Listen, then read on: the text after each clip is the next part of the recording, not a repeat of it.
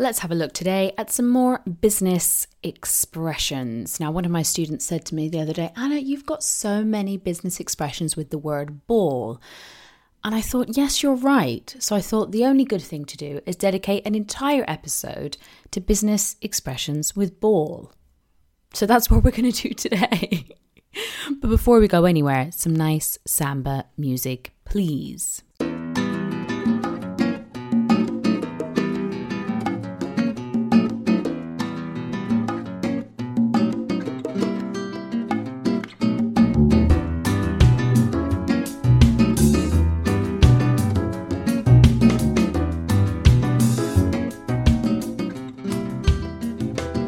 Hello and welcome to Anna Wichuen's English podcast, where I bring you business English every Wednesday. Now, before we get started, I just wanted to give a little shout out. And today, I'm going to give a shout out to somebody who sent me a message on Instagram, but somebody who is not Spanish. And I thought that was interesting. So at Zuku, I think you live in Tokyo. And you were talking about my episode to do with the second conditional. And you said, Anna, I found this episode super useful and it is an eye-opener for me. I'll make my own sentences as simple as possible. Thank you, Anna. Well, you are very welcome. And you can check out that episode. It's a few episodes back. Second conditional, hypothetical problem solving when we're at work might be useful. So thank you very much for your comment. That is so nice. And it's nice to speak to people from different sides of the world, not only Spanish people. I teach Spanish people, but I know I have other people around the world. So that was my little comment or shout out today. If you want to come and find me on Instagram, you can find me at Anna Wichuen's English. I post even more business English content, and the best part is it's completely free. You don't need to pay for my content. You can consume it for free, which is great. Get little tips, pieces of vocab. I try and share some of my expertise with you. I think you will like it. Anyway, back to the topic in question. As I said, one of my students says, Anna, you always say balls in business English. Of course, let's be serious.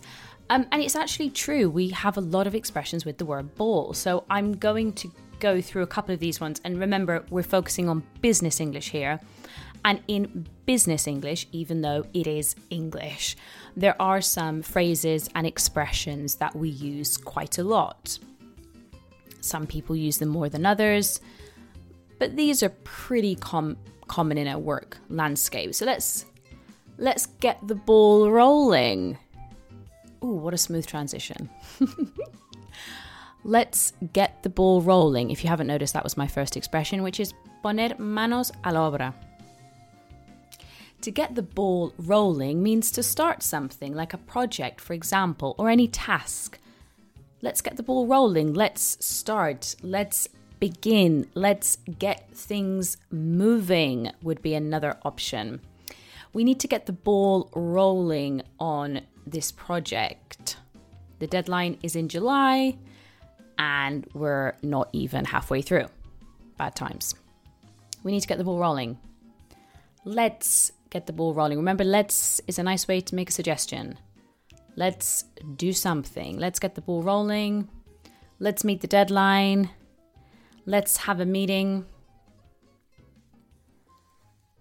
I quite like this one because it's kind of like, you can see the ball rolling. You're like, it's like movement. Okay, like let's move things forward. Number 2. The ball is in your court. This is a nice little tennis one, which is very topical right now because there's Wimbledon, which has just started. I've seen.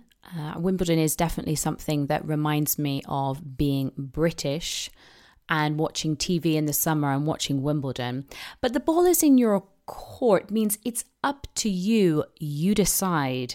It's up to you to make the next move. I have to say that maybe this would be a little bit more common in a personal context. Although let's imagine you were in a negotiation with your boss, for example. Your boss might say to you, look, the ball's in your court. You decide. Do you want the new position or not? The ball's in your court. It's up to you. The next move is yours. And we could use that again in a personal context as well. Very common to find that in a personal context. But see, look, I mean, already we've got lots of balls. That should be into a meme. Anyway, next one. This is about being competitive, okay, or being merciless or cruel. And this is an expression we say to play hardball. To play hardball. Now, this is often an expression that you might hear when you're describing the actions or attitudes of other people in a negotiation. So maybe you might say, oof, they're playing hardball, meaning they're being very hard, literally. Hard is like a synonym for tough in that respect. They're being really tough. They're not being very lenient. They're not being very flexible. They're playing hardball. And it's also got that element of like competition. Ser despiadado could be a translation for that one. But that also means being ruthless, which is like, wow, to be ruthless means you don't care about anybody. Despiadado, you don't care about anybody. You will do whatever you need to do to meet your objective. You don't care who you step on. You don't care, and I mean step on in a figurative sense. I've talked about that in one of my podcasts. You don't care who you step on. You don't care who it affects. You are going to go for your objective 100%. And I guess there's pros and cons to that, right? I mean, you need to be focused on you and not get too distracted. But also at the same time, I think you have kind of got to have a little empathy for other people. That's me anyway. I don't think I could be somebody who just blindly goes towards my objectives, not having a single thought about the impact that might have on somebody else. But everybody's different. Everybody is different. I guess there's no other way to say it. Some people are very ambitious, and ambitious has that like double-sided meaning, right? You can be really ambitious and it's a great thing, or it can mean, ambitious, but, ruthless. You will do whatever it takes. Anyway, back to balls. The next one, which I really love because a lot of students don't know this one, is a ballpark figure or number. Ballpark figure. A ballpark, and that's all one word together, like parque y pelota. Pelota parque. Yeah, that sounds interesting. A ballpark number is a very inexact estimate. So it's an estimation. Let me give you an example. Somebody might say, Anna, how much do you think the new project is going to cost? And I might say, ballpark 2 million. So it's a very inaccurate estimate. I'm not talking about something that I've gone away and calculated and really thought about. No. This is a really rough estimate. Rough is another adjective we use to talk about an estimate, which is very early. It's not very accurate. It's kind of like, you plucked it out of thin air based on your experience. So ballpark, how much do you think it's going to cost? I'm saying give me your best estimate right now, even though I know you haven't looked at all the figures, for example. Ballpark. And apparently that phrase, because I was like, I need to know where this phrase came from. Apparently that phrase came from American baseball, I think. And they would look around to see how many people were in the stands. And it came from there. It was something that came from that sport, which I guess kind of completely makes sense. Next one, this is about staying alert and having full attention and not to lose focus. Mantenerse alerta. And in English, we would say to keep your eye on the ball. Perhaps your manager is talking to you about a project. Things are getting difficult. People are getting a little bit distracted. Maybe it's the middle phase of a project. And, people start to lose focus. They start to get disinterested. But it's really important that you keep your eye on the ball because you don't know what's going to happen. We also use it when we talk about, competitors, you know, you need to keep your eye on the ball because you don't know what your competitors are going to do. And you want to make sure that you keep up with your competitors. The opposite of keeping your eye on the ball is take your eyes off the ball. So equally, someone could say to you, Anna, make sure you keep your eye on the ball. Or they could also say to you, Anna, don't take your eye off the ball. Same meaning, just a different way of saying it. Finally, another one which kind of means alerta, presto, to be on the ball. Now here we're not keeping the ball, we are literally on the ball. Well, not literally.